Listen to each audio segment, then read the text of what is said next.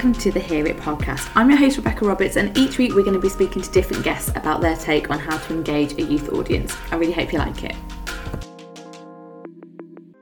This is episode 5 of the Hear It podcast. Now we're talking all about how we create the right online community for young people, and I'm really interested in how we do that for students because campus communities can be really complex places to get right online. You've got a variety of stakeholders, you've got students studying at different levels, and you've also got prospective students who are making one of the biggest decisions of their life of where to study based on a lot of the content they'll find online. This episode I'm speaking to Emma Gilmartin from Glasgow University. Here's what she had to say. Hi Emma, thanks ever so much for coming on the podcast today. Oh, thanks for having me. It's fab to be here. Could you tell us a little bit about yourself and how you landed at Glasgow and what you do there? Sure. So my name's Emma Gilmartin and I am Head of Social Media and Student Communications at the University of Glasgow. I joined the university about nearly 7 years ago. I can't believe it. I've been there 7 years. Haven't got the itch yet to switch, so I'm still there.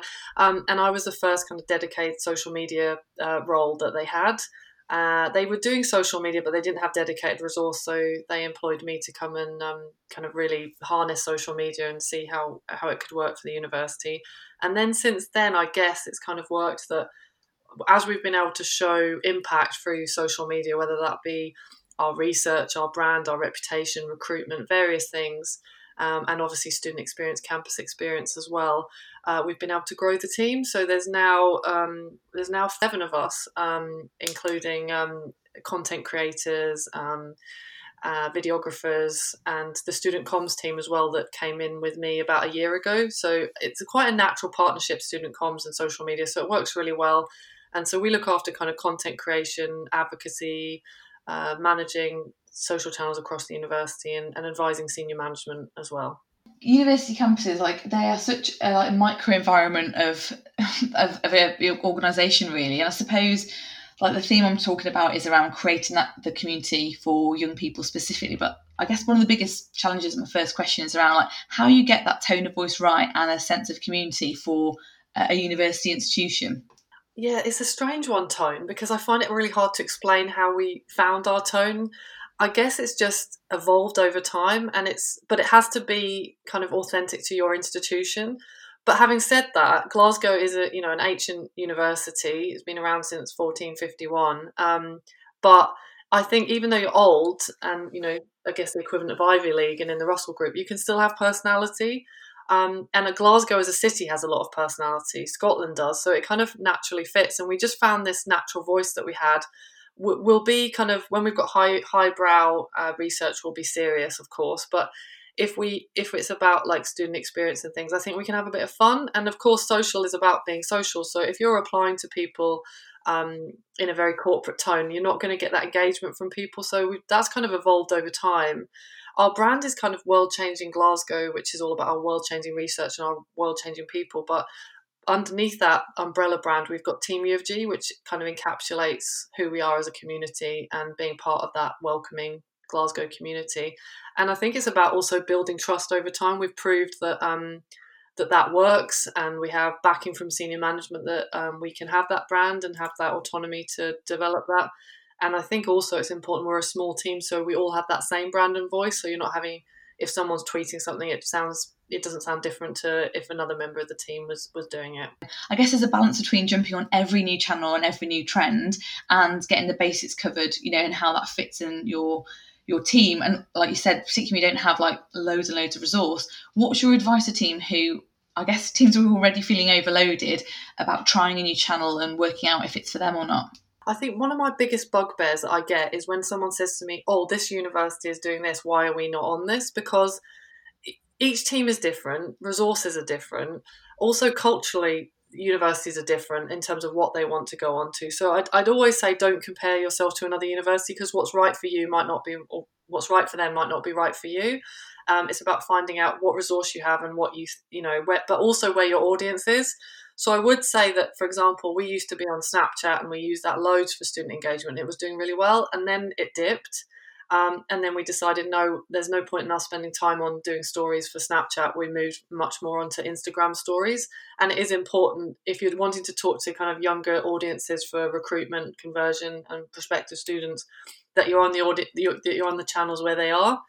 I guess with TikTok, and an example of that, we'd wanted to use TikTok for ages, and we'd been inspired by Tony at Limerick for what he was doing with TikTok over there, and we wanted to be on it for a while, but we also we needed to think about how we were going to be on it. We didn't want to go on it with no plan. We had to have a strategy behind it, and it was doing really well for us, and it was a great channel, and we had some fun with it. We created some unique content that was following trends, but linked to us, which is important. Don't just jump on something, because you don't want to be kind of the mom dad dancer on there. You want it to be student led, to speak to your students and get them to create content for it too. I have a member of my team that's in her early 20s, and she's great at helping with that kind of stuff to make sure we're limiting the dad dancing that we're doing, or extinguishing it completely, ideally. But when COVID hit, we haven't had the time and resource to spend on it. So we're hoping to revamp it once we hopefully come through this crisis, because it was a really fun channel. It was getting good engagement. But if you don't have the resource, I'd say do 1 or 2 channels really well than 5 mediocre. What's been the biggest challenge of keeping that community going in lockdown, do you think? It's really tough because my team aren't on campus, so we can't film as we normally would. So we've had to sort of change our style. So we quickly realised, well, we've still got all these amazing people that we can use to film, but instead of filming them ourselves, we either need to film them on Zoom, or we just give them a few basic instructions. They can film themselves, send us the content, and we can edit it. So we can add the captions, we can add a few pictures or jazz it up a little bit.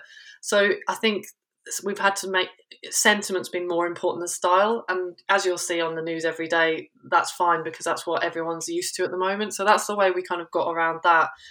We also added a hashtag QuarantineUFG to make it kind of fit with what everyone was doing and to still build community. So encouraging staff to show they're working from home, or how they were looking after their mental health, students supporting other students. It kind of was a nice way of capturing that.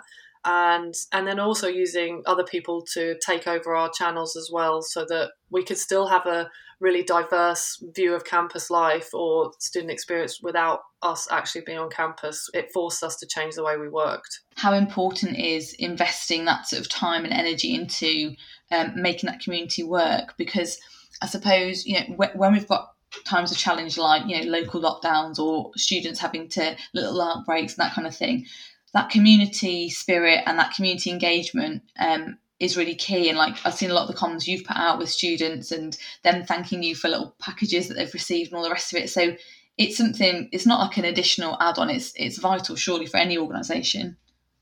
Yes, definitely. You need to be communicating with your students, and you need to get content from them, because the peer-to-peer content is so powerful, and it's what we people make Team UFG, so we try and whether that's staff or students, we try and incorporate them in all the comms that we do. Any examples of students like really contributing during lockdown that have helped? So takeovers is a really big, we give our keys of our social media channels to our community to use, obviously with advice and guidance. And for example, Freshers Week this year was not the Freshers Week that anyone wanted, especially these 18-year-olds leaving home for the first time. They thought they were going to be partying and having an absolute ball, and it was disappointing. But there were still a lot of activities happening on campus that the Student Representative Council at Glasgow and the other unions were doing for the students. So we decided the Freshers Week, that became a kind of online Freshers Week, but there were some on-campus activities too, safely organised. They took over. We've got 4 unions at the University of Glasgow. So each of them took over one day of the week. And it really showcased the different areas of, university life, even though it wasn't a normal kind of life completely. But I think having that authenticity and the different tone of voice, the different personalities of the unions came across, and really gave the audience that it was intended to, the current students, but also prospective students, an idea of what life is like at Glasgow. So you can make it work, you just have to think differently. Also, during graduation week in the summer, again, we had to do a kind of virtual celebration of events. We crowdsourced people singing the Latin song that they play at the beginning of all graduations, and so we had some students participate in that. So it was crowdsourcing students and staff singing the song, and the choir pulled it all together into a beautiful video. So I think you just have to think about how differently about how you can bring people involved, but it's so important to share student-led content. And we also use unibuddies and have a load of vloggers that can create that student content as well. Sounds like a lot of positive stuff, because I guess, whilst there were sort of crisis and important updates, you kind of need that sort of sense of community and positiveness and like happiness about being part of that community as well. It's not, I think there was a bit of COVID fatigue after a while of series updates. So I think it's really nice to hear some of the creative stuff you guys have done. I think that's important, because we got to a point where we were like, this feels like a natural point to move on to things that are a little bit more positive and supportive, because like you say, everyone was getting, and we're definitely, now we're in October, fatigued with that. So, and also our students were doing amazing things to help their fellow students during this period, whether it was helping them de-stress during their exams, deliver food packages or things like that. So, and our student councils are amazing. So we had easy content that we could package up to showcase and celebrate what the students were doing and thanking them, as well as obviously the teachers that were moving everything online. And I think that positive message and self-help stuff, peer-to-peer help, was really important. What would be your top advice for any, I guess, university or other organisational teams wanting to, enhance an online community for young people? I think it's really important to build a community of your social media users across the university. So we have a social media roundtable where we bring people together to talk about projects that we're working on, because as a central social media team, we don't know everything that's going on. So having those contacts in the schools, in the colleges, they know their students really well as well. So they may have people that you can work with to create stories or tell, that can take over your channels and tell you things you perhaps didn't know about. So I think having a really good internal comms network of social media users or embedded comms people within schools is really, really, really important. And I would say the other key thing to success for us has been we have a really good working relationship with our student bodies. Of course, they're representing the student voice, and sometimes those opinions may differ slightly from the corporate stance, but understanding what they're doing and working with them, they create amazing content, they do amazing things for the students, and it's about then you can kind of bring that to life through your communications as well.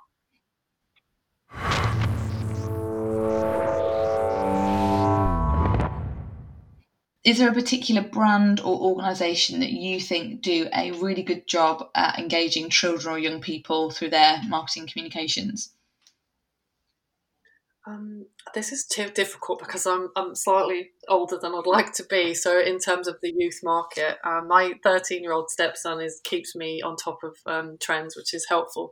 But I'd say mostly the ones I look at in terms of inspiration for building community and things like that for young people are probably the sports brands, as well as the football clubs and things like that, the sports clubs, because I used to work for Netball Australia in Melbourne, and building, that trust and community within, female sport. But then looking at like the English Premier League, and I'm a Liverpool fan, so I follow all the players and the club and what they're doing, and I think they do interesting things to kind of tap into their younger audiences, which I think is good. And then even, retail brands like Boohoo. It's funny, we got retweeted by Boohoo the other day, which of a story that we'd done about two students getting married, two international students getting married on campus, and her father couldn't come, so her advisor of studies gave her away, and it did really well on social media. And Boohoo retweeted it saying what a lovely story, and I thought it was a bit random, but then I was like, well, that's our target market, young people maybe looking to the universities picking. So that was quite good. But yeah, I look at and on TikTok we're always looking at what they're doing on there and how influencers are using that and how we might tap into it. They're the kind of things we're looking at.